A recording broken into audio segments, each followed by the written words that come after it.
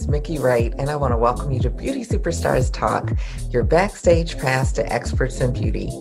I believe success leaves clues, and if you want to be the best, you have to hang out with the best. This podcast allows you to do just that.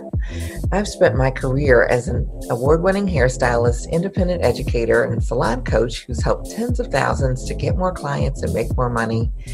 I was also one of the first African-American owners of a full-service salon and day spa in the country. In short, I love beauty, business, and peeking backstage. If that sounds like you, I invite you to join me each week as I bring you the best and brightest Black artists and entrepreneurs in the beauty industry to share their stories, leave you with tips, tricks, and insights to take your business to the next level and to take you backstage in their part of the industry. So if you're ready, let's go.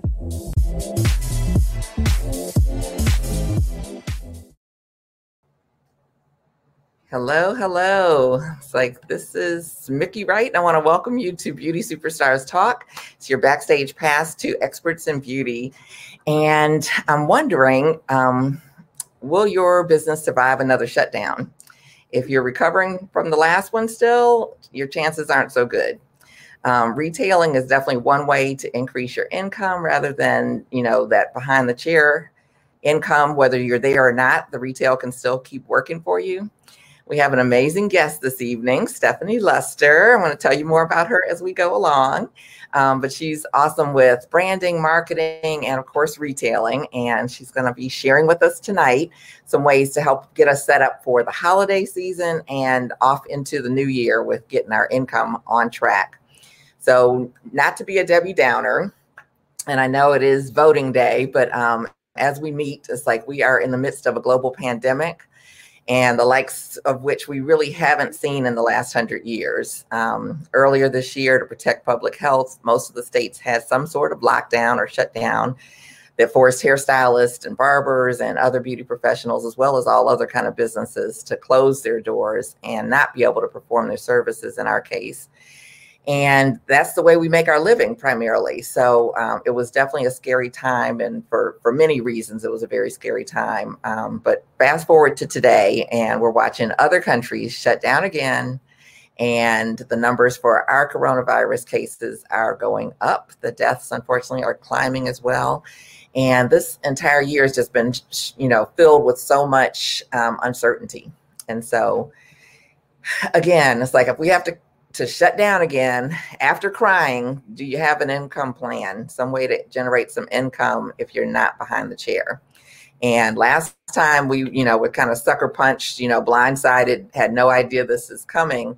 This time we got to, step up our game just in case. So we're hopeful, kind of like you put on your seatbelt, not expecting to have an accident, but just in case, we need to be gearing up. And plus, what we used to know as normal, it's gone. So we've got to get a whole new game plan. So that's why I'm here tonight. And in fact, all month, it's like we're going to learn how to win the retail game. And if you joined me for Beauty Superstars Talk before, I'm a second generation hairstylist, educator turned salon business coach, and I'm committed to giving Black artists and entrepreneurs who are excelling in the beauty industry a platform to be able to share their own story, and in the meantime, take you backstage into their world and inspire you to see what's possible, to educate you, and to record our history and to bring healing into our industry. So this month is actually a little bit different in that we not only want to hear the stories of our guests, but we actually want you to leave with a game plan each week that'll help you to fill your bank account and be able to feed your family. And for some of you, it'll be a new way of looking at yourself and your business through retailing. And for some of you, it'll be just what you need to maximize your efforts and really make a bigger impact and create more revenue. So retailing in the salon, I've been in this industry a really long time, and it seems to be one of the biggest stumbling blocks in the industry. And I think it's kind of funny because we marvel at Madam C.J. Walker's story and her success. And many of us, strive to attain her millionaire status. And we often don't realize that her millions, and the livelihoods of the legions of women that she helped to give the opportunity to create financial independence were all made possible through retailing products. And so it's my pleasure this month to bring you guys 4 dynamic people in our industry to share their insights and wisdom with you about how you can turn your passion for beauty into an additional stream of income. And it could even exceed what you're making in the salon. So with next week, it's like we'll have the one and only, the retail boss, Miss Keena Merriweather, and she's going to share some of the nuts and bolts of how to shift from a service mindset into retail. And next is Jane Carter, and she is a cosmetologist turned product maven who built a multi-million-dollar business with national or nationwide distribution.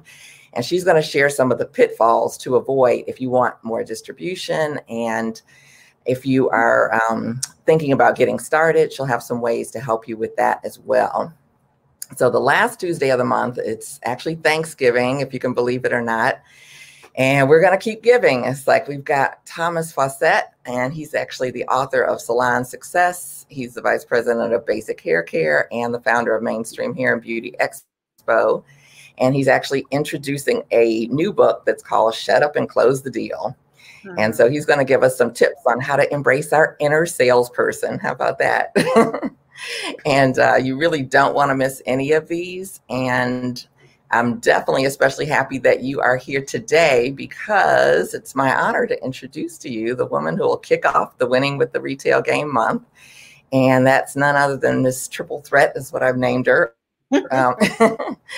She's the president of Assations Products, the maker of Naked Products, and her name is Stephanie Lester, and she is here to share the naked truth about retailing.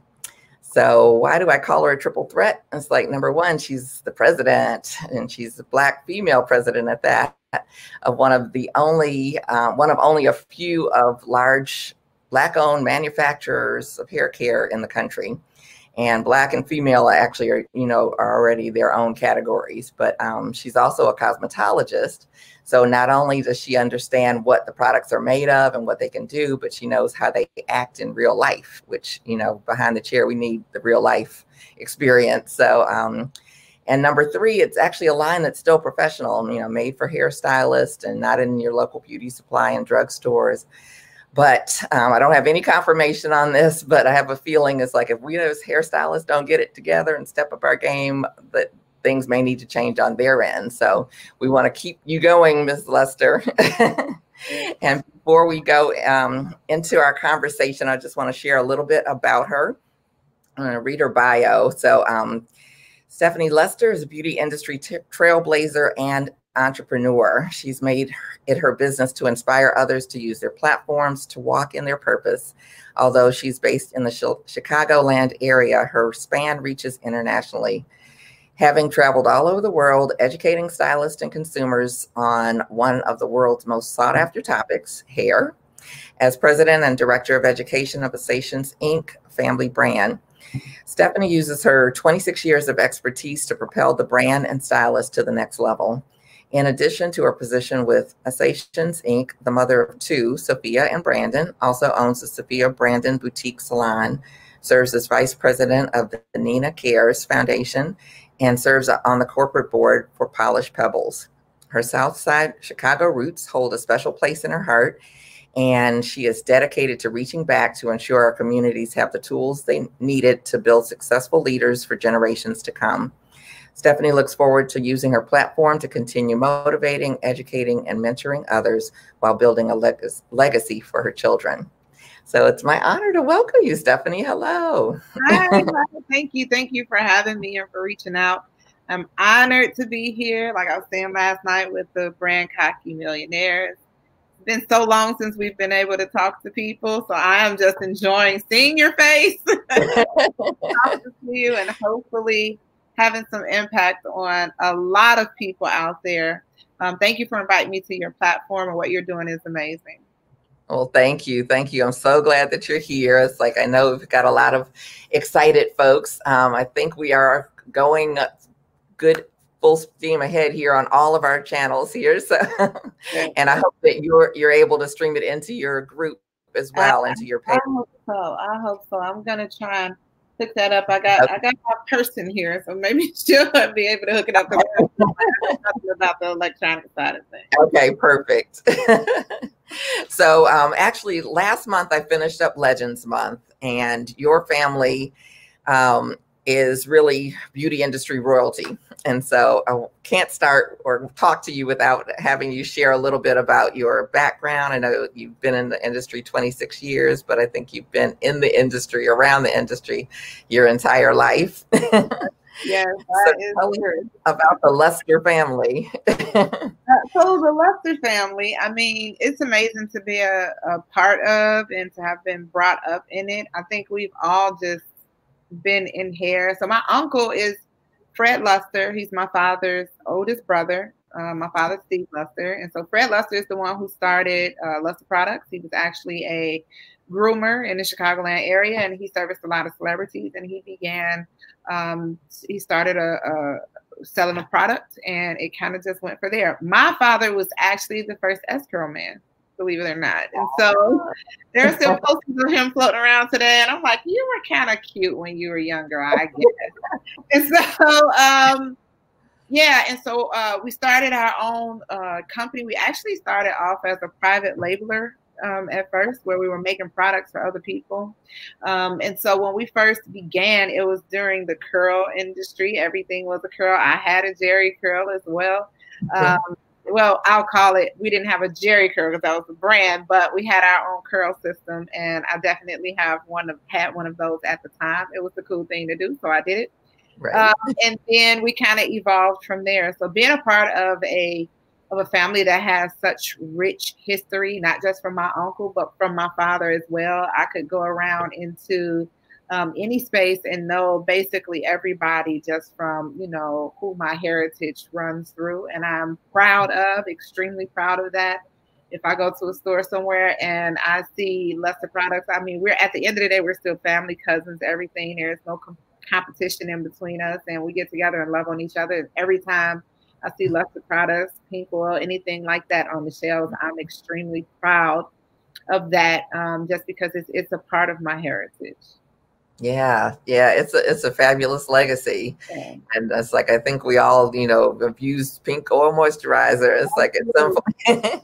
Absolutely. Anytime you make it to like music, like, you made it as a hair care product when they're talking about you in the music. Right.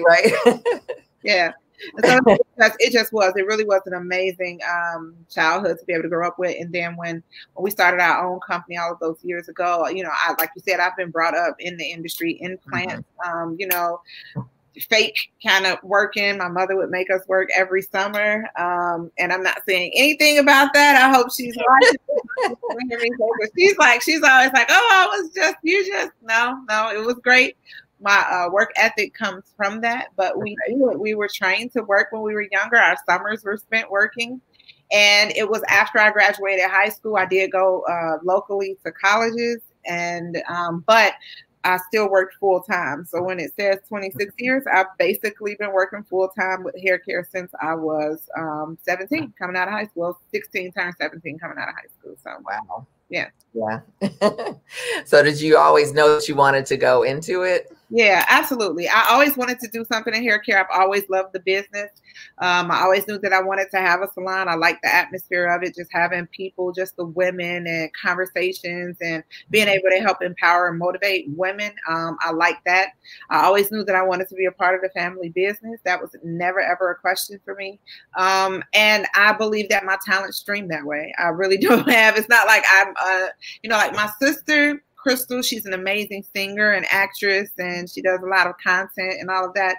She, even if we didn't have a company that she was a part of, in which she definitely is a co-owner, but she could go out and just be amazing in her own right as a creative. And my brother, Steven, he is a personal trainer, and he loves the body and the form of the body and all of that. And he's a co-owner and works with us too.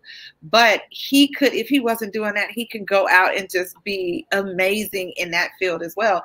Me, I'm only talented when it comes to like hair care. I don't know. I just didn't get the extra talents that my siblings got. So I really wanted and had this desire to be a part of this industry. And I do. I completely love it. I love the people in it, the creativity. I can't say that I'm 100% creative, but I just love to be around the energy that's in the industry. It's always been amazing to me. I've always been awestruck by it. Yeah. The energy is something that's magnetic, really if something is like, it just draws you into it. Absolutely. And just like everybody, I talk a lot of times about the different companies that are in the industry and how we interact with each other. Like, we're all big families. People think that, oh, this company is fighting with this company or they're competing. It's not like that. We're like, at the end of the day, we're like, so who house we're going over? Or after the show is over, like, where are we hanging out at? And so it's just such a feel good energy, and the way people love on each other and share with each other, and just being able to sit down at the table with your friends. It's just amazing. So I really do. I love the industry. Yeah. Hopefully one day soon we'll be back to shows and I'm praying for it every day. Right. So talk to us a little bit as far as like Clintex was your family's business. Is that correct? Yes. So how did Essations evolve out of that? Well, so Clintex is where we started with the private labeling, and it also was the name of our curl line that we had that went out there. And so there was one product, Extra Moist. People still call me for it today. I'm like, you still remember that from like in the 80s? I have no idea how it happened. And then we had relaxers that came in and took over everything. We were doing well with the curls, and then relaxers came in, and boom, here we are. And so after that, we got our first, Essations was our flagship brand. And again, like I said before, we were a private labeling firm. So we were making products for some of the biggest companies out there that, of course, I can't name names because of but I can say some of the ones like Vital Pro. We used to make a lot of relaxers for them. We haven't done it in years though, so I can't actually put that out there. But there were different companies like that. With Vital, it was their High Comfort, and their Tender-Headed relaxer came from my house. And so we were known throughout the industry to just have the best relaxer there is out there. And we had the Essations brand, and we basically used it as a brand to send out to people to show them samples of what we could do in-house. It was really their sampling tool to be able to order what they wanted for their private labeling. And when we lost Vital Pro, it was, and I won't say lost, what they did is they got bought out. They were owned by 3 African men at first, and then they got bought out from an Indian group, and they wanted to bring all of their manufacturing in-house, which is a smart thing to do. I'm not, faulting them for it, but it took a huge amount of what our revenue was out of the business, just like that. And what that'll do is get you to realize that you have to reimagine what money is and what ownership looks like. And when you're doing private labeling, a lot of times you don't necessarily have the ownership. It really belongs to someone else. And at that point, we turned around and looked at this Essations and was like, we probably need to push that more because we own that. We can control that. We can control everything from idea all the way down to how it gets to the consumer, everything that goes in with the formulation, all of the new products that we introduce. We have control of that brand, and we can't take it from our own manufacturing facility because it's ours. And so we started at that point to be able to reimagine what our business structure looked like, and take that Essations brand and really pushed with it, which was wildly successful.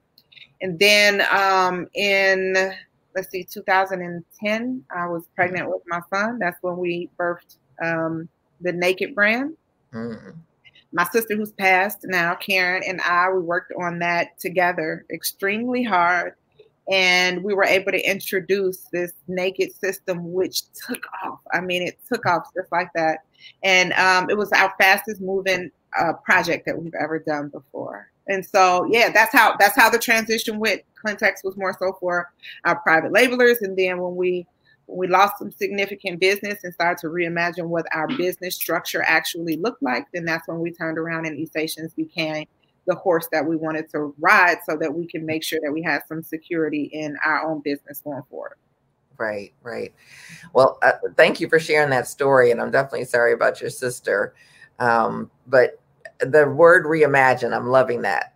And Yeah. especially right now. Tell us how your business was impacted from COVID, as well as, the people who are clients, hairstylists and all. I'll tell you in two different ways. One, COVID just it impacted me emotionally. That's number one. Because again, like I said, the industry is like a bunch of friends. And so I'm two-sided, as you mentioned. I have this salon, and it's I have 9 stylists in the salon. It's a 10-chair salon right now. And we had just moved into a new space. And I'd sold this big old dream of what we were going to do and how we were going to be able to impact others and the amount of classes we would have. And we're going to pack this joint out, blah, blah, blah. We had our grand opening on March 8th, and on March 21st, we were shut down. And so there was that. And the women that I work with are not just my friends, they're my sisters. And so some of them are single mothers. Some of them are the breadwinner for the family, even though they, may have another adult in the house. Their finances impacted them, and not just their finances, but emotionally and socially, we really glean on each other. I knew that COVID was going to attack depression and things like that. And the stress levels, just because of the nature of being by yourself or being isolated. So on one side, I'm looking at my sisters all being without jobs. I'm looking at the industry and my friends all being without jobs. And these are mostly women and women with families. And then I'm also looking at, on the other side, I have this manufacturing plant, Essations, that produces 85% of its products for beauty professionals. And so in a moment, 85% of my clients were out of work.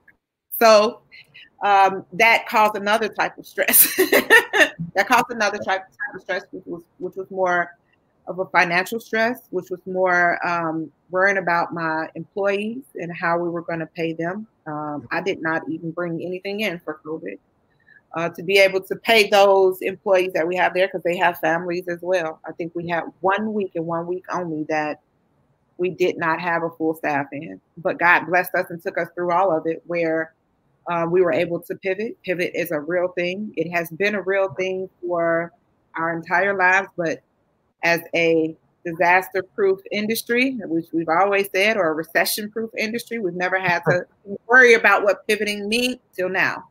And so we definitely did have to figure out how to pivot and how to make some changes and reimagine what we are to be able to sustain and actually grow in the midst of a pandemic. And that's when you can see beauty in the midst of ashes, and that's kind of where you can imagine what we had to do. So emotionally, it was tough because all of my friends are without jobs, and financially and business-wise, it was tough because we still had to try to make it happen, but we made it through. Yeah. Well, tell us a little bit as far as that, if it's helpful for us to know. I know that you are committed to the professional beauty, beauty people, all of us hairstylists and, other folks in the industry. So how did that transition, help or affect, the industry? I think that the industry itself is going to benefit highly from COVID. We had to make some pivots, but we also had to help other people make pivots as well, because the entire industry had to pivot. I've never seen anything like it before, where it's not just you. We all have sob stories, and it's like, oh, I just, I lost my house, or I lost my job, or whatever, but I can't turn to anybody, because it's not just you. Everybody is in the same position, and we were legally not able to do what we know to do. I think COVID is really going to help the industry as a whole, because it exposed a lot of mismanagement of businesses, period. Not just in small businesses more specifically, and us being entrepreneurs, or being sole proprietors, or being, we were all affected by it and had to look at our business structure a little bit different, understand what business is. In the beauty industry, when we go to beauty school, we don't necessarily have an extensive business section in our classes. We take $1,500 and I went to Paul Mitchell. So it wasn't that I went to, you know, a school that isn't supposed to give you everything that you think your $20,000 should give you. But at the end of the day, I got just as much business as anybody else did. They teach you how to sell what they want you to sell while you're there. They don't necessarily teach you how to survive going forward.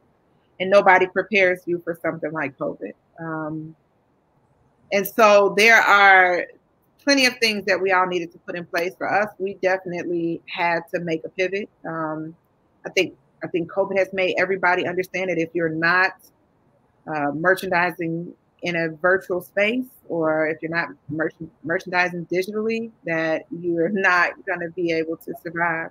I actually did a recession-proof or a disaster-proof your income class, class that was in my group on Facebook. And it basically took a look at different ways to make money.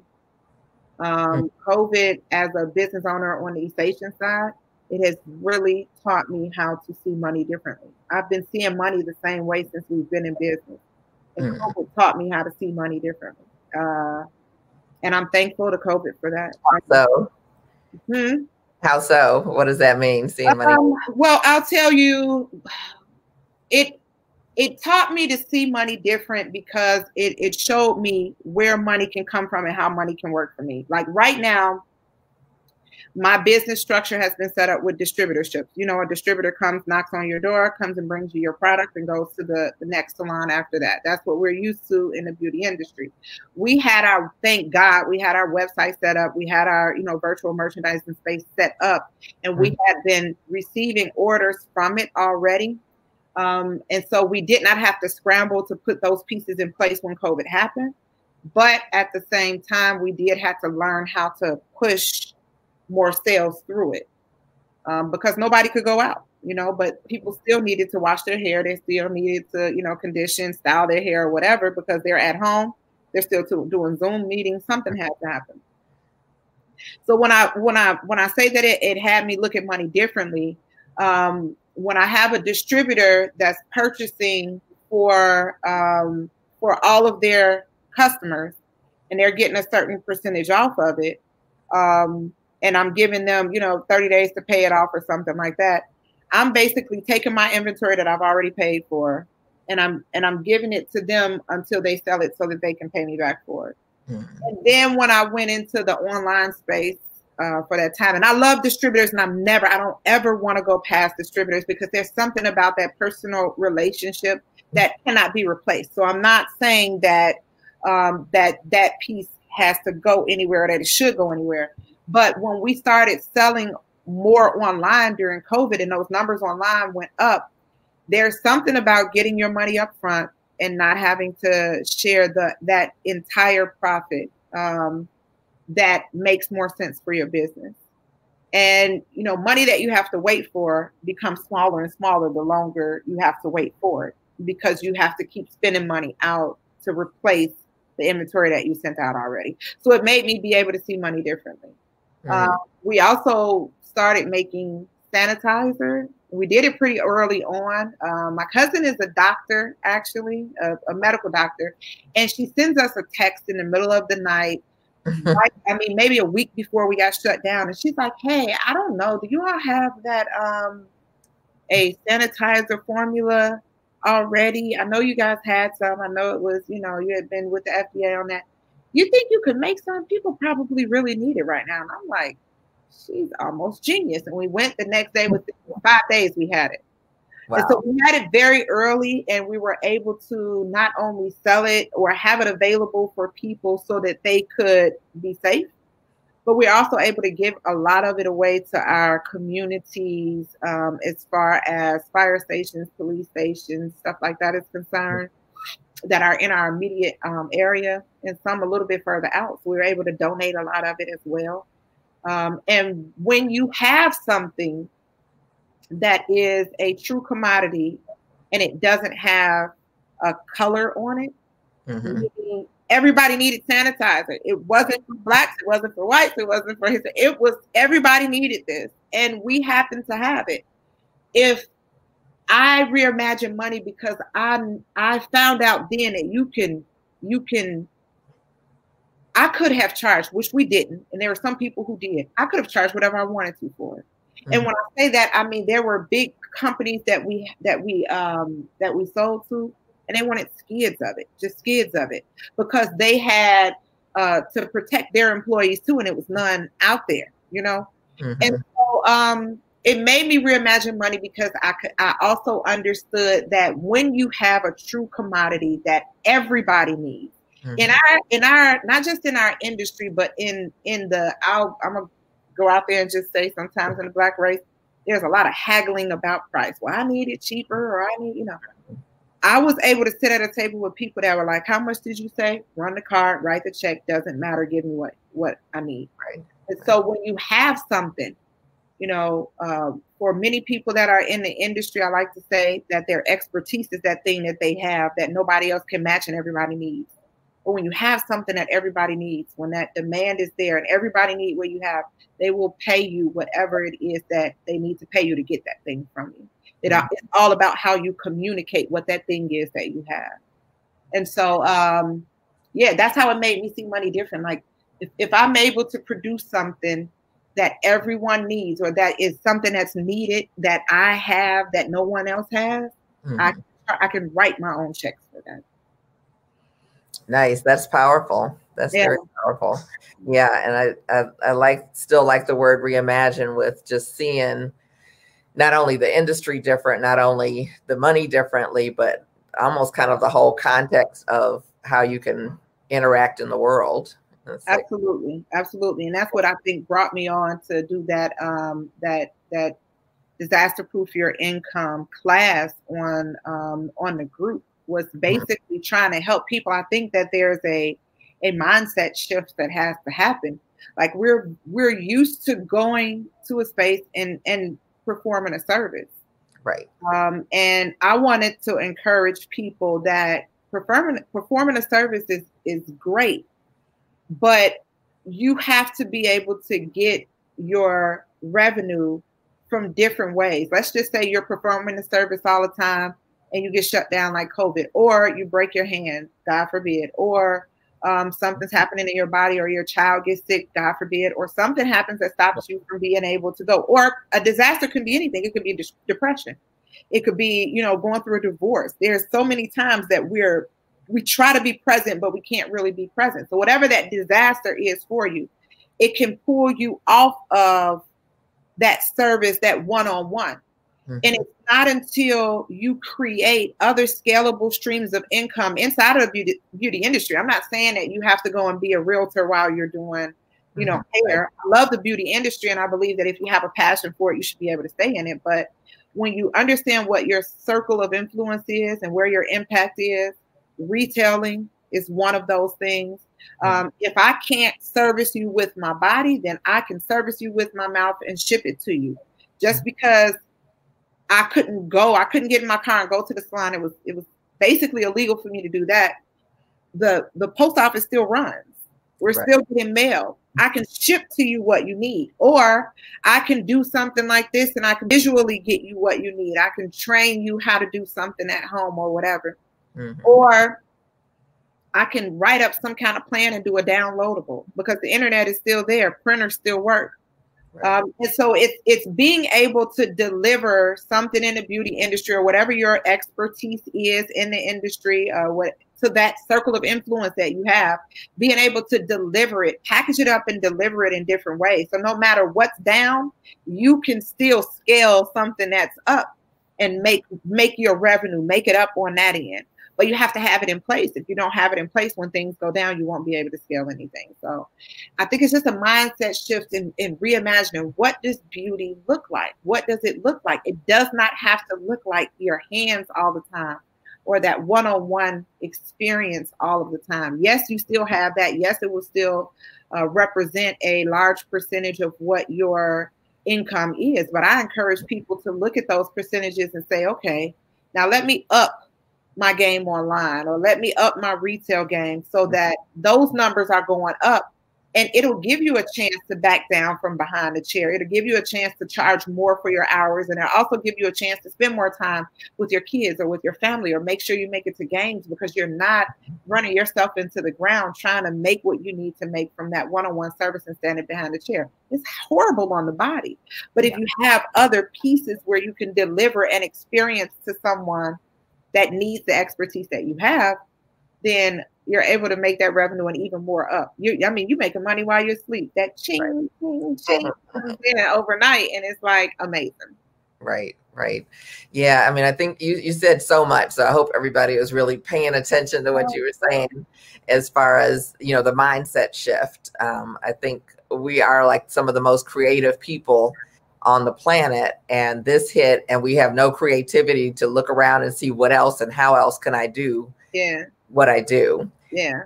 And even thinking about the guest as far as like, what is it that they come there for you to do? It's not just your hands in their hair. That's of course something they like, but it's like some of them come to you for more than that. And it's like, if we can help them meet whatever needs they have, like you say, they're still on Zoom, a lot of them. They're still, needing to take care of themselves, their kids, and everything else. And it's like, and if they have something that happened to be buried in the back of the corner of the, the vanity in the bathroom, then, when that hair gets back to you, it's going to be crazy trying to get it back in order. It's like, we need to, kind of run out in front of and say, hey, this is what you need to use, and all of that. So transition us a little bit into, how do we make this shift with, mindset in terms of retailing? What do we need to do, while we're at home? Let's say while we're at home,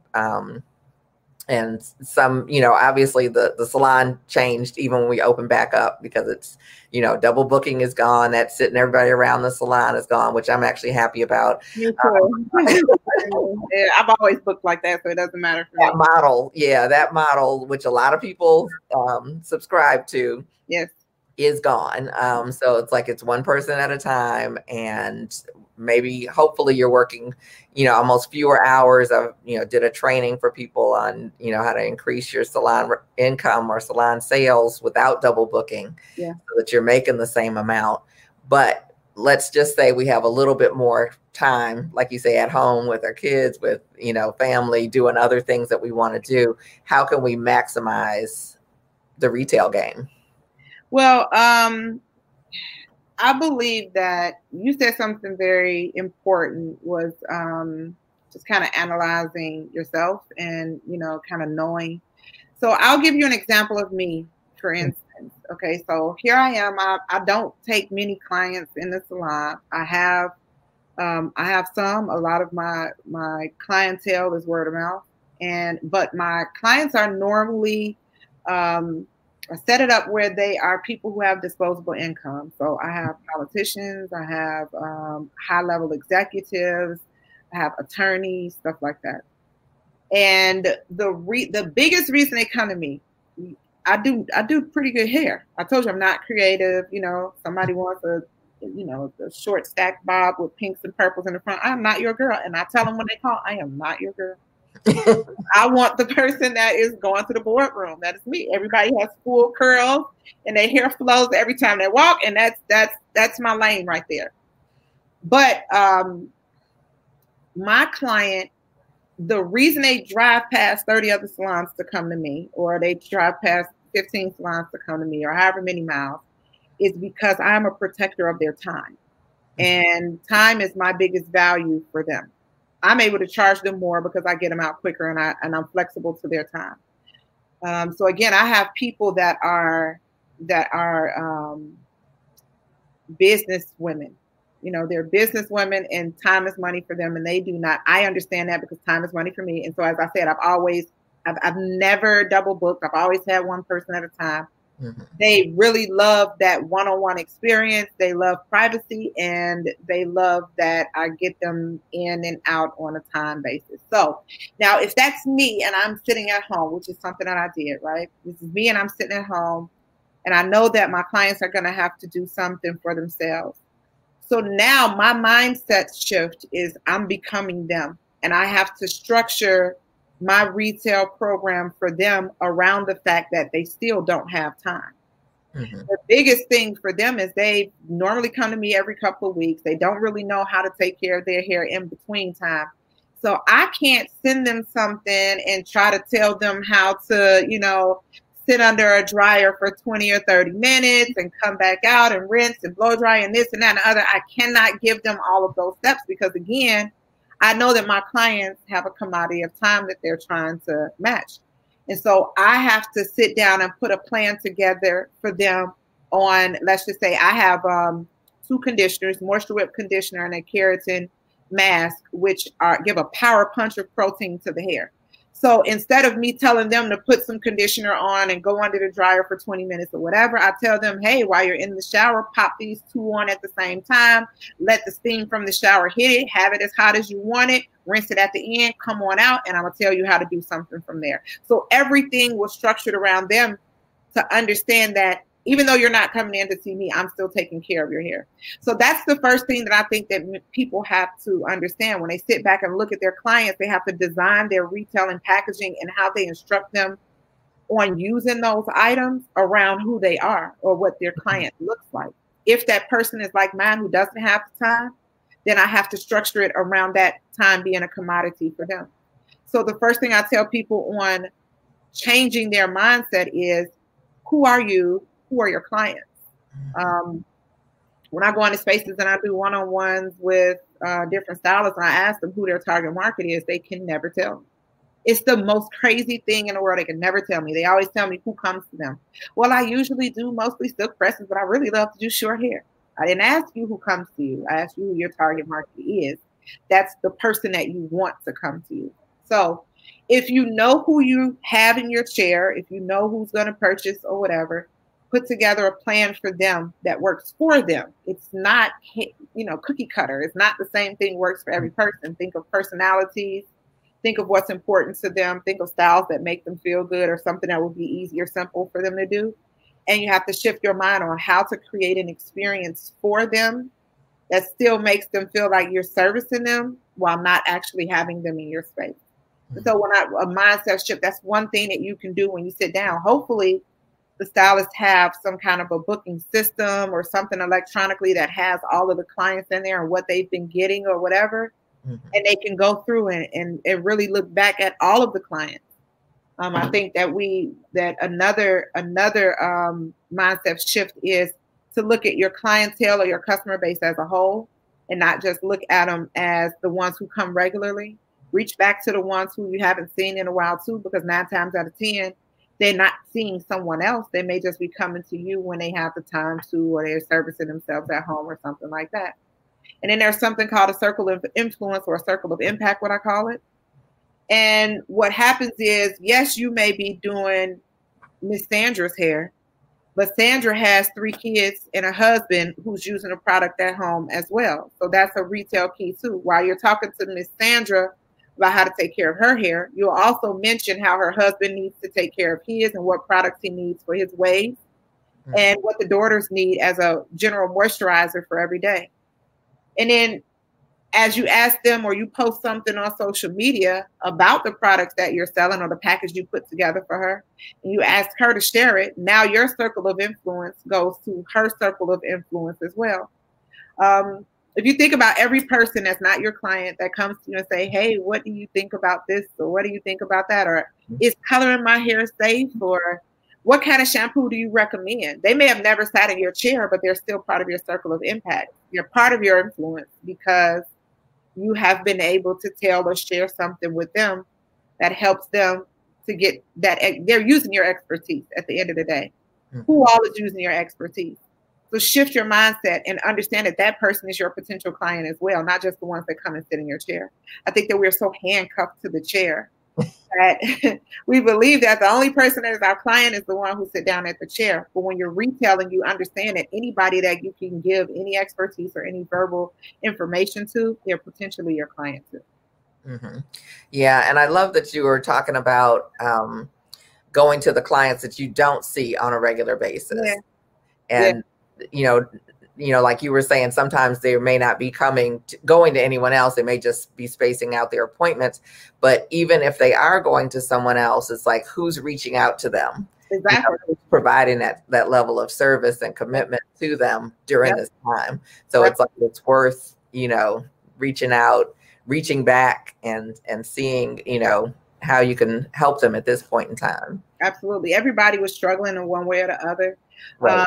I know that when we did some of our retail packages, we would put little notes together. We have these, I didn't bring one with me, but we have these prescription pads that we offer to those salons that are retailing our products. And it's really like a pad that a doctor would use. And it says shampoo, conditioner, styling item, or whatever. And you can write the person's name on top, and you can write in what shampoo, what conditioner, what styling items you recommend for them, how you recommend them to use it, and rip it off and give it to them inside of their bag, just like it's a prescription, like a doctor would do. So some things like that, when you write in those little notes, or when you're, putting those instructions down, and at the end you put on there, tell your son Pete that I said hello, or tell Pete that I know he's not playing baseball, but if he watches on this channel, they have some baseball stuff on there, or something like that. Those little personal pieces will make people think that, you care about them. And really, people are emotional with how they purchase anyway. If they like you, they're going to purchase from you. If they don't like you, they won't. So the more you can connect with someone emotionally, the easier it is to sell them something, And I think a lot of times with us, even in the midst of the pandemic, and I think that this is what actually changed, or one of the pieces that changed, was that stylists, for some reason, don't like sales. And they don't understand that you're doing sales every day, all day. It's like, that's what you do, is you're selling. But they don't like sales. They don't like to feel salesy. And that's why there's been a big disconnect with the retail portion of it. A lot of times they just don't like sales. And the biggest thing that you can do the number one thing that you can do to secure a sale is just to ask for it. To ask for it, and to be able to communicate what the value is of what you're selling. As long as you can communicate what the value is, you can communicate clearly and concisely what someone is getting, then they're more apt to purchase something from you, somebody that they like. They'll spend more money on getting it from you than they will on getting it from someone else. And I think that whole ask portion and all that, I don't want to be in sales thing, that went out the window, because we were looking for lifelines. We were looking for lifelines when COVID came, and we're looking around, and all they're saying is we're non-essential. And I'm like, wait a minute, we're essential, And so here we are. We were just looking for something to do, but that retail portion of it is very, very, very key. Yeah. I think one of the things that I was writing while you were talking was, what about rejection? Because when you said just ask, it's like, I think as hairstylists, we have this huge fear of rejection. I don't know where it comes from, or if it's just in everybody, but maybe we're more creative and more sensitive, or whatever that is. But how do you address that for stylists? Well, I had to reimagine rejection. I had to reimagine rejection a long time ago. Just imagine being at a hair show. You've been at plenty of hair shows, Bronner, the Abba shows, whatever the case may be, Proud Lady, wherever show you've been at. Everybody that you walk past on the aisle is going to reach out to you and try and sell you something. And you're like, oh, no, I'm just walking around. No, thank you. You don't want to carry all of these flyers and stuff they have. Well, I've been that person. I have been that person that's standing there saying, take my flyers, please. Just take my flyers. Just try here, get the sample, And I can remember when we first started doing trade shows, it was my sister and I, Karen, and we could not sell anything. It was like, oh my God, why are we not selling anything? And really, rejection will kind of pull on you and just make you feel low. Mm-hmm. I took a class on sales, and it had me think about selling stuff differently. And I had to understand that when you're selling things, even if you don't make the physical sale that day, mm-hmm. you count money off of the connection that you made. So when I go to the show, if I didn't sell to you, but I was able to give you the rundown on what the products are. Now, let's just say 3 weeks later, a distributor comes into your salon and you look at it and you're like, you know what? I just saw that product at the hair show. I didn't buy any, but what she was saying, it was really good. And, maybe I'll try and eventually that person will become a customer. Mm-hmm. And so as long as you're able to get out and pitch, and I think a lot of rejection comes because we are not able to communicate clearly what we're selling and what our offer is, what the value and benefit is of it, and why people need it. If those things were clear and we were able to clearly and concisely communicate what the offer is behind it and how much that is, we would sell a lot more than we do already. But understand that rejection is not failure. And I think sometimes we couple the two together. We think that if somebody doesn't purchase it today, that it becomes a failure in a sense, and it's not, because you succeeded at having them listen. Mm-hmm. So the next time they come in and you're mentioning to them again what it is that, you want them to purchase, they already have it in their head. And this is something that has become put in their mind. Just think about a Coke commercial or any kind of commercial that's on television. You don't just see it once. And when you see it once, it doesn't make you go and buy it. It's something that you have to see in repetition before you start to go and purchase. Like I said, when people like you, they want to purchase from you, but you have to be able to communicate it clearly. Sales doesn't start when you get to the reception area. It starts when you first touch a person's hair. It starts when you're looking at it and giving an analysis before you go to the shampoo bowl. It continues while you're at the shampoo bowl and say, this is the shampoo I'm using on you, and this is why I'm using it. When you say, your hair appears to be a little bit dry, I'm going to use this on there. I'm going to give you this conditioner. These are things you have to follow up with at home so we can save your hair and we can make it be its best self or be its healthiest. Mm-hmm. It starts then. It doesn't start when you go to check them out, And so I think when you give them information, you give them knowledge, you share with them your expertise, your sales, your conversion rate will go up significantly, but understand that rejection doesn't mean failure, because you always have another chance to make that person purchase going forward. Yeah, I love that. That kind of takes all the air out of it. Yeah, I mean, it can't. I mean, it can't control you like that. Yes, they didn't buy it this time, and I usually joke with them like, okay, I have this package waiting for you when you come back in 2 weeks. And it just becomes to a point where you understand that I was able to give them the information. I was able to communicate that to them. So the next time they come in, I'm pretty sure that I'm gonna be able to sell them this one. Mm-hmm. And having goals is key too. Yeah. And one of the things that I did a post on, and I don't even know if I've posted it yet or not, but how I think service and sales and, the retail should go hand in hand. Yeah. That as hairstylists, we typically have talent, we have training, we have tools, and we have products to work with to make this, woman look great. Mm-hmm. And then we send them out with nothing. They don't have any talent most of the time. Some of them do, but a lot of them don't have any talent. They don't have any training, or maybe they've been on YouTube and they've picked up a thing or two, which may or may not be good. We send them out with no products, or I think worse yet, we send them. It's like, well, just go down to the beauty supply. Go down to the beauty supply. And no tools. And then we see them in the grocery store and we're like, oh God, please don't let her notice me and tell people that I do her hair, So looking horrible. So I always felt like it was part of the service. If I don't set this person up for success with maintaining their hair, and like you say, it doesn't start at the end of the service, it starts while we're doing it. Yeah. If you're able to gain trust from people, and trust comes from communicating your knowledge and your expertise. You're an expert behind the chair. I mean, right. Nobody can take that from you. I don't care if they have the same tools, the same product. They cannot do what you do because they do not have your training, your mindset, your creativity. Some people can just look at a head and be like, I could shape that into. No one has that but you. So they can't duplicate what you do. But knowledge gains trust. The more you share, the more they trust you. And so it's so crazy that we try not to give them knowledge sometimes. A lot of stylists try not to give some. I don't want to show her curl her hair because then she's not going to need me no more. Girl, she's going to need you more because she's going to trust you. Like, this is why I'm not doing it, because I know she knows how to do it the best. Communicating that knowledge is what gains the trust. As long as they have that trust, you can sell them anything. You know, you can sell them basically anything. And I'm not saying sell them anything where you're selling them something that doesn't work for them. Right. But when you gain that trust, it's all about trust. When people trust you, they will purchase something and they haven't even seen it work before. Whatever you say, girl, I got it, you know. And so it's really about gaining that trust and people believing in what you say. They'll always support you in that way. Mm-hmm. Yeah.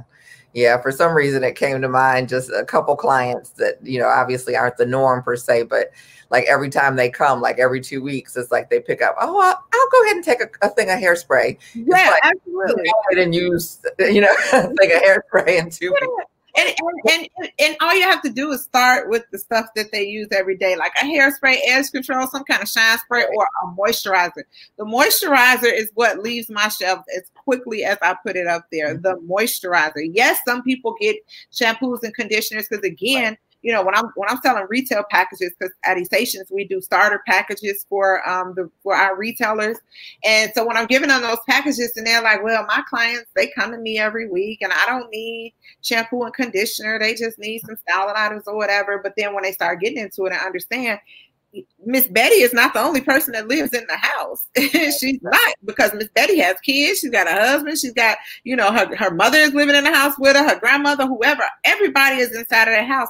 And you're not servicing all of them. They're not bringing their children every week or every 2 weeks to get their hair serviced, but they still have to get it shampooed. They still need moisturizer to get them through. And so, again, reimagining and looking at this thing as a whole instead of just as this one person that's sitting in my chair. Miss Betty has asked you about what she should do for her daughter's hair at least 35 times. You're telling her that on time number 2, not on time number 1. Here's the moisturizer and the shampoo and conditioner that you need from her. If she's getting her hair braided all the time, make sure that you're giving her a deep conditioner and a leave-in. She doesn't have to come to me for it, but if she, you know, you want to make sure I trim her ends or whatever, that brings you another client. And it also helps with that retail game because they're going to be using it. And teenagers, oh my God, it's like they drink edge control. And young boys, they're into their hair more than the young girls. It's so crazy. Yep, there's definitely all these different little kind of sub markets that that a lot of times we don't even think about. But yeah, they're definitely spending money. Absolutely. So we've kind of gone a little bit back and forth from the at-home online type of setup to we're talking a little bit about the salon. So it's like I've actually got one of my products, which has been through the ringer, my Melange. So I always like selling my favorite product, you know, telling people about it because it's my favorite product. So it makes it easy to talk about. So tell me, like, if I were your client, you know, and this was your favorite product, like, what would you say? Like, let's just do a little demo kind of conversation as far as how it comes up, because it seems for some people like a little bit like it's staged or it's fake. It's like, oh, would you like to get this product? You know, so. Exactly. The Melange is my favorite because I started talking about that from the very beginning. And in order to make something not salesy, what I do is look at the benefits of it and start speaking those terms. Okay, so instead of saying, I want you to buy this moisturizer, what I'm going to say is, oh, your hair starts to feel a little dry. Or I know it's going into the colder months. I know your hair usually gets dry and it gets a little weaker as we're going into these cold months. That happens at the beginning of the service. They come in, they sit down, and I'm detangling their hair or whatever. And I'm like, oh, your hair, it feels pretty dry this time. And, you know, have you been putting something on it? You've been using that coconut oil. You know that coconut oil is really too heavy for it. It's not soaking in. It's probably why it's feeling more dry right now. But let me give you a service. I'm gonna give you a moisture treatment on me today. I'm gonna give you a moisture treatment under the dryer, and then we'll talk about steps to be able to get that moisture back into your hair so that whatever I do today, you'll be able to keep it up. Oh, okay.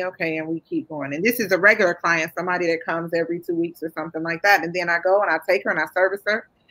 She gets this full experience. I massage her head a little bit. I get her under that dryer, I come back. And as I begin to put the Melange on prior to or after blow drying and prior to using a flat iron to silk her hair, I'll put a little bit on it.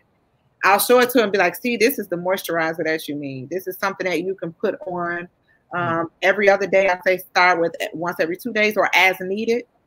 from how I'm using it right now, and I'm gonna use it all over your hair. And I'm rubbing it in and I'm putting it on her hair right there. Girl, you see how nice that feels on your hair now? Yeah, your hair really, this moisture treatment really helped it. It's not like straw. Yeah, girl, it is. It feels so good. Yes, you have to be able to keep that at home. Now, when you take it home today, I'm not asking her to purchase it. I'm saying when you take it home today. Love that. Now, when you take it home today, I don't want you to use it all over your hair. I want you to use it just on your ends for the first week. You'll be back to see me in 2 weeks, but let's see how it works for you just using it on your ends, because your ends are a little bit more dry than the rest of your hair is. So let's direct it on the ends every 2 to 3 days before you wrap it up at night. Now, you better make sure you're wrapping your hair, and it has to be in a satin cap, or make sure that your pillowcase is satin, but I really don't ponytail it, honey. If you ponytail this hair, I am going to get you. Don't wear these ponytails overnight. Don't use your flat iron anymore. We're restoring this moisture. I want you to put this melange on the ends, rub it in just like I'm doing, emulsify it, put it right on the ends, wrap it up, do it at nighttime. And when you come back, we're going to see how we are with moisture. It's already on the ticket. And it doesn't feel salty. Right. Absolutely. Yeah. And I love that when you take this home, it's like when you get this home today. And then another key is to put it in their hands. So what I'll do is open it up, put it in their hand. I'll dip out myself because this is my container. I'll show her, this is what I want you to use. When you take it home today, open it up, put it in her hand. I'll take a little bit out. I want you to use this much. It's in her hand. A lot of times when people get something in their hands, they get attached to it, more attached to it. I don't want to give it back, And so I'm showing you, I take about, you want to use like a dime size. I put it, I show her, and then I'm going to put it all over your hair, and I want you to feel it, but I want you to just take it and put it on the ends of the hair. She's got it. I think, where it has all of these moisturizers in it. Turn over to the back, girl. Let me show you. It's got this and this and that in it. So, and 9 times out of 10, she's going to ask me, what else do I need? Mm-hmm. Right.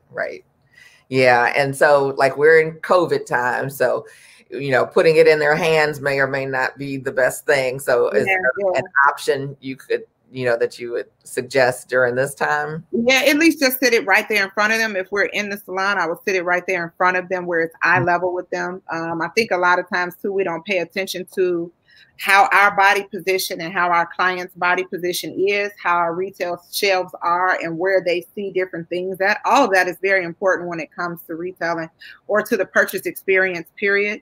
And when I say purchase experience, I'm talking even past retailing. If I'm selling them something different, if I want to upsell them on a conditioning treatment or on a haircut or something like that, whenever I talk to them, I don't come from a dominant space where I'm standing and they're sitting. I kind of pull a stool up and I sit, so I can be face to face with them, but we're on the same level. So even though I have this experience and I'm able to talk to them from this space of knowledge, I'm also one-on-one with them so that emotionally we're connected, and they normally in that space are not intimidated by what I'm saying. A lot of times when you talk about a haircut or something, people get intimidated. I want the extra money. This is going to work well for you. It's going to be so nice on you. Once I get eye to eye with them and communicate them from a level where we're sitting the same, then it makes them a little bit more comfortable and emotionally attached with it. So even if I'm going to take the product and put it on the station, their chair will be lower, and I'll have it where they can become eye to eye with it, where it's something that they can become more emotionally connected to, instead of having something that they're up here and it's down there or whatever. I want them to be able to actually see it and it come close to them. Even if I'm showing them the back of the container, I bring it to them, put it on the back, show them how much to use. I found even when I was going out into salons, if I told people what to use, how to use it, and what their results were going to be, and they got that result at the end, they found out that I wasn't lying, it gained their trust in me even more, and I could sell them anything when I went back. So long as you're very clear with what to do, how to do it, or whatever, get them eye to eye with it, let them see it face to face, and get on that emotional level with it, I think it'll work out well for them. Okay. Tell us that again. You said the what to use, how to use it, and the results that they would receive. Yeah, it's very important to tell them what to use, how to use it, and what the results should be. And I would, even if I would go out into the salon and I'm selling products to a stylist or something like that, and I would tell them, this is not going to work for you. And then they will come back and be like, you know what? That really didn't work for me. And they, they said, what else do you have? I'd like to buy more. You told me the truth. I really love that. Right. So I was very extremely honest with them. Or I would say, hey, you're going to use this relaxer. And when you use this naked relaxer, once you rinse it, it's not going to feel hard like conventional relaxers do. And they be like, huh?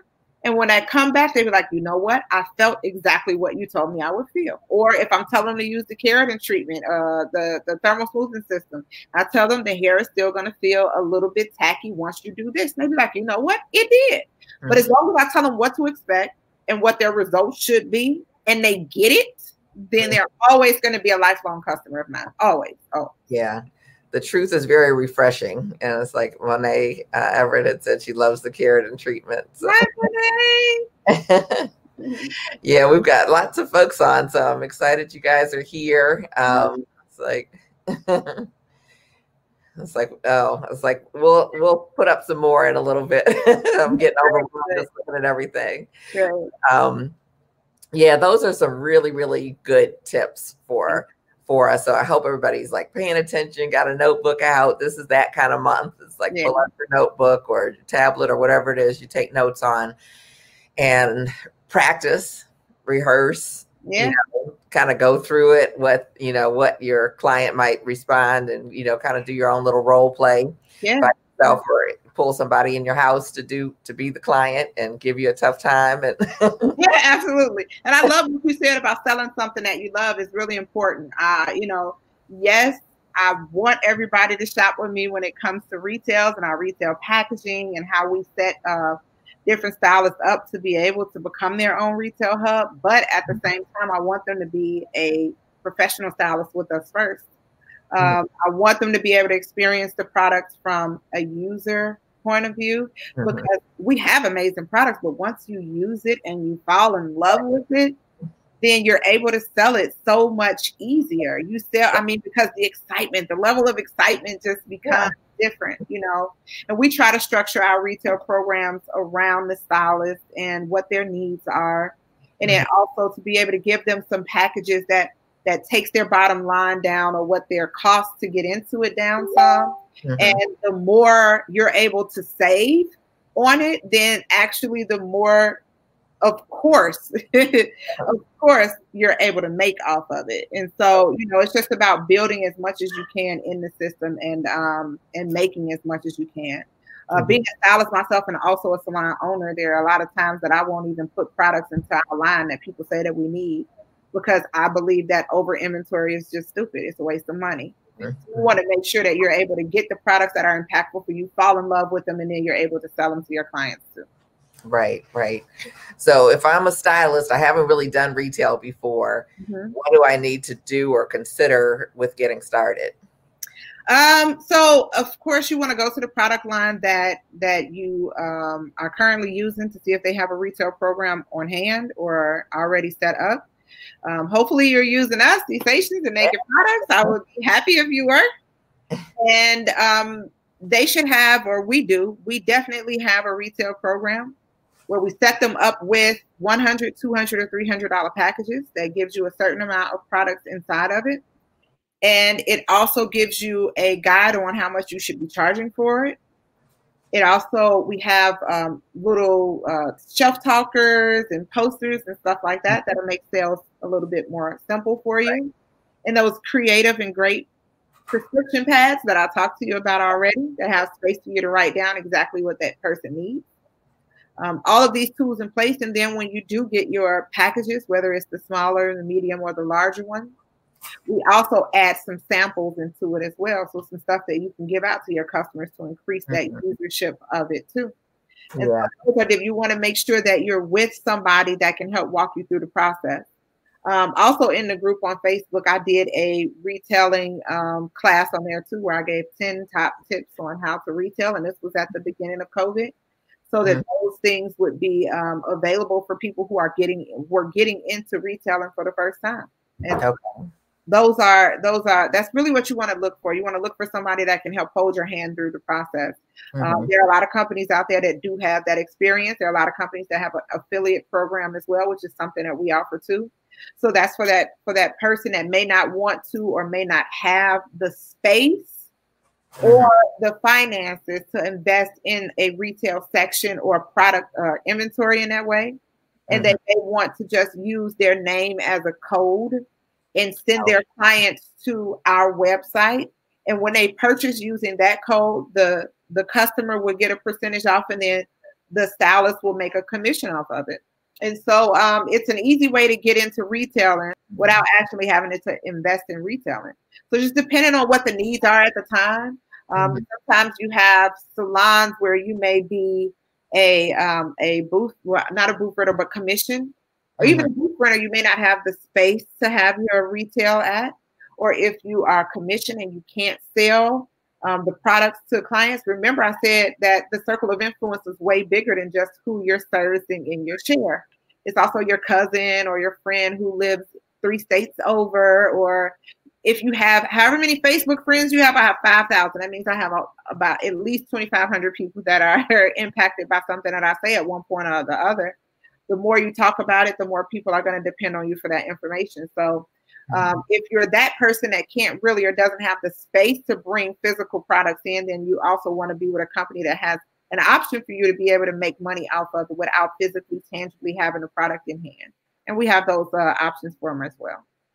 That's awesome. That's awesome. And so you really could do both if you wanted to. Is that right?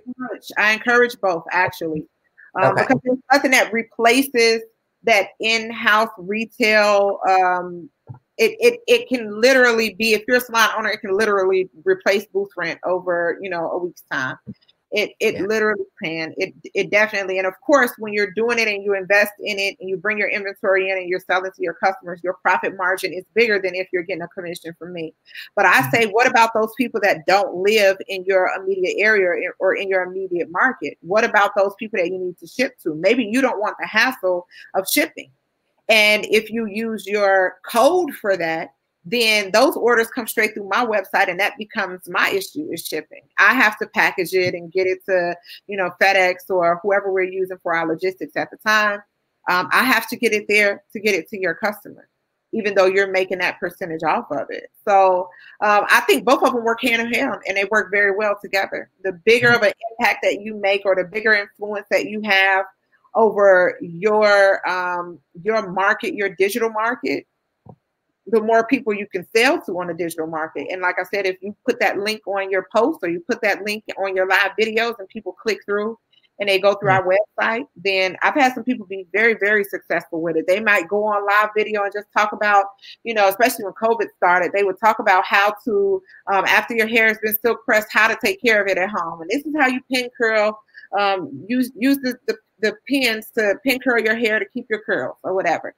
Spray a little of this when you take it down or whatever. And then their link was already there, and somebody would immediately click through that link and go straight to our page, purchase what they said, and they're getting a commission off of it. And we pay them in a real check. So, I like the option of using both, because when you use both, you're able to maximize on both ends, and you're not overwhelmed by having to do the shipping and the physical labor on all of it if that person doesn't live in your immediate area where you can give it to them hand in hand. Yeah. And I think that's like both of those are like really, really good. And like you say, address different needs for, whether you're in the salon, you really want them to be able to take it with them in their hand. Absolutely. One of the other things that I was thinking about was with retail, like for your clients that may not be comfortable coming back out and coming back to the salon yet they're still needing things. It's like you can be like that pickup place, Absolutely. Where they can curbside pickup like everybody. Yep. Yeah. What we've done too for those people who are a little bit nervous, they can curbside pickup, but we can also offer for them times where it's slow, or what we say is, like our local grocery store may open 2 hours earlier for people who are older to come in and do their shopping, where there's less people there and they have less interaction with others.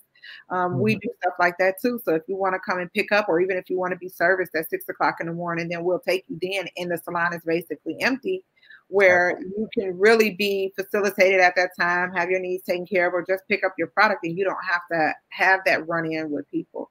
I know when COVID started, that whole curbside pickup was just what was up. You hear me? It was lit, as the kids were saying. I'm not sure if they're still saying lit, but I'm still saying lit. Right. But it was exactly that. I had a lot of friends that were posting packages. If they do a lot of short hair, they would put the foam, they would put wraps, they would put plastic bags, they would put some gel, they would put, you know, moisturizer, spritz or whatever. They would even get small flat irons and put it in there and make an entire kit. And people were coming and purchasing them just like that, you know. And once they posted it to their social media, not only were they getting their clients that they already talked to about it, but anybody that saw it and they've been watching them from afar, or they saw what their, you know, styles looked like.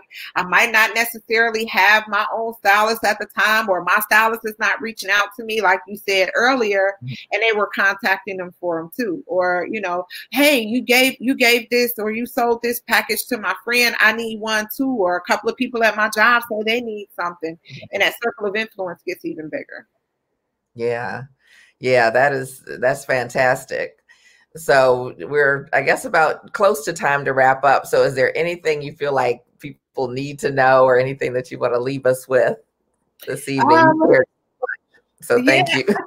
I just want to leave people with the thought or the understanding that there's nothing discouraging inside of retailing. I'm glad that people were able to pick it up during COVID, because it gave them an opportunity to see how it can fill in the gaps. But don't let it intimidate you. Retail doesn't run you, you run your retail. And as soon as you get it down pat, it becomes a scalable part of your business. It becomes something that you can look at and say, I can put these tools in place to increase it by 30% by month 3 or something like that. And it becomes something that you can depend on, especially when you set it up where you're not just servicing those clients who are coming in, but you're servicing your circle of influence, those people that you're giving experience to already, you're giving your knowledge away to. They should be buying from you in some way. Retail can definitely help define what your finances look like. They can help bring you to the next level. And you have to become a partner with somebody that can help walk you through it. Essations and Naked by Essations is definitely that company. If you want to reach out to us, of course, you all already are connected to me, Stephanie Lester, on everywhere, Instagram, on Facebook. You can also go to our website, that's essations.com or essationspro.com if you are a professional. And we do have those retail packages that are on there. And one more thing, when we were doing the affiliate program, it wasn't just stylists that was on there. There were people that were influencers in their own way, and they were able to pick up some extra income, because there are a lot of people that were out of business, not just the stylists. Right. So it can be a tool that can help anybody. Yeah. Well, that is phenomenal. It's like, I really appreciate everything that you shared. And it's like, I want to come back and rewatch and get some more notes and everything on it. But you were down and now I'm down. Okay. I think we're back. I hear you, but I'm not. Yeah. But yeah, I definitely want to say thank you so much for your generosity and everything that you did. It's been like, woo. It's like, I love, hearing all that goes into it. Kind of like you're frozen a little bit. I'm not sure. Wow. I'm moving. It's like the Matrix. Which end it's on. Okay. But I'm going to put up a few of these comments and stuff just as we start to wrap up. If I can. Maybe I can't. I'm not sure what's going on here. This is okay. Oh, there it is. Okay. It's like, and so we've got Chloe on with a lovely message. It's like, I'm clicking, but I'm not getting immediate. There it is. Okay. The process of a sale. Tammy Lott Rogers. Yeah. Sorry about that. And we've got Barbara Edmonds is here. She says she watched you grow up. And I guess it's just on delay, but I think it's going to show up in a second. Yep, there it is. She says, A+, you gave her the solution to her problem. Great to see young entrepreneur, Ms. Stephanie Lester. That communicating. Humans. All right. Yeah. Well, I thank you for having me on my platform again. This has been amazing. Oh, how do you spell the name of the product line? Yes. Okay, so Essations yes. Go ahead. Okay, Essations is ESSATIONS. That's Essations. Our more popular line is the Naked products, which you also hear some laid up. Whoever would have known Edge Control would have been this popular. But you see on there, Naked by Essations. It's on there too. You can go to essations.com. Again, that's ESSATIONS.com. And if you're a professional stylist, you can go to ESSATIONSPro.com. And that still gives you that same great pricing that you would get from your distributor. Or if you don't have a distributor in your area, we definitely do great specials for those people who need to purchase straight through our website and get their products in from our manufacturing facility. We do take care of them as well. Nice. Okay. And I am going to actually post it in my, in the notes underneath this when it's posted. And I think I can type here, but I don't know that it's going to anybody or everywhere. I think it did. Yeah, I hope so.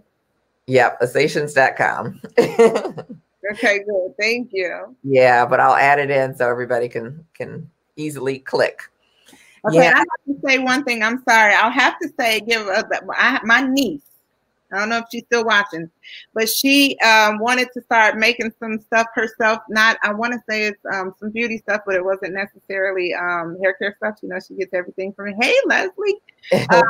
But my niece, Kyla, she just sent me a message on Instagram saying, I see you, TT. And so I want to say, I love my niece. I love you, honey. And I can't wait to see you. But I just look at these young girls now, and they are all entrepreneurs in their own right, making stuff in the kitchen and selling it. And I'm just proud of our generation that we have to come of women under us. I am so extremely excited about it. So I have to say, what's up to my niece, Kyla Michelle. She is out there and she says she's watching. So I have to say hi to her. Awesome. So yay. Yeah. So yeah, it's like that is part of, you know, why I do this show. It's like there's so many different reasons, but I didn't go through it in the beginning because there was so much I wanted to share, but it's like it was actually born out of the murder of George Floyd and all of the racial tensions that erupted in the country and spilled into the beauty industry. And I was on a couple of calls or Zoom calls, I guess you could say, with other Black artists, and some of them had experienced different things, racial, you know, subtle and not so subtle. Yeah.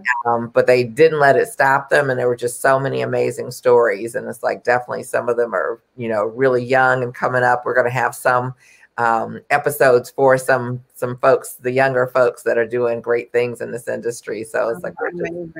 I can't wait to stay connected and make sure that I watch them too. You're doing something amazing in the industry, and I'm so proud to be able to be a part of it today.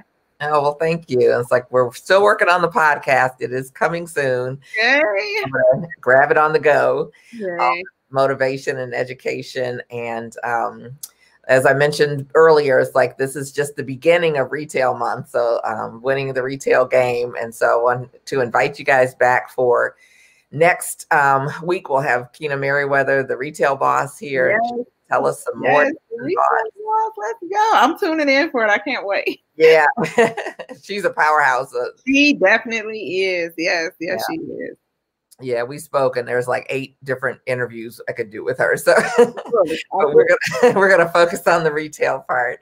But after that, we'll have Jane Carter. I don't know if you guys you've probably seen her products. And, absolutely. Yep. Yeah, and so she is phenomenal, full of wisdom, and she's going to share some things, some pitfalls, some things to avoid as you're going through the process, especially of scaling your business with your retail. And then we'll end the month with Thomas Fawcett, who's got Shut Up and Sell is what he's going to talk to us about. I cannot wait to see that one too. Like I just cannot wait. I'm excited about all of it. Yeah, it's going to be great. And so I invite you guys to come back and join us. It's Tuesday every Tuesday at 7 p.m. And then this Thursday, I can't leave without saying this Thursday, it's like we're going to have another legend, Mr. Dudley.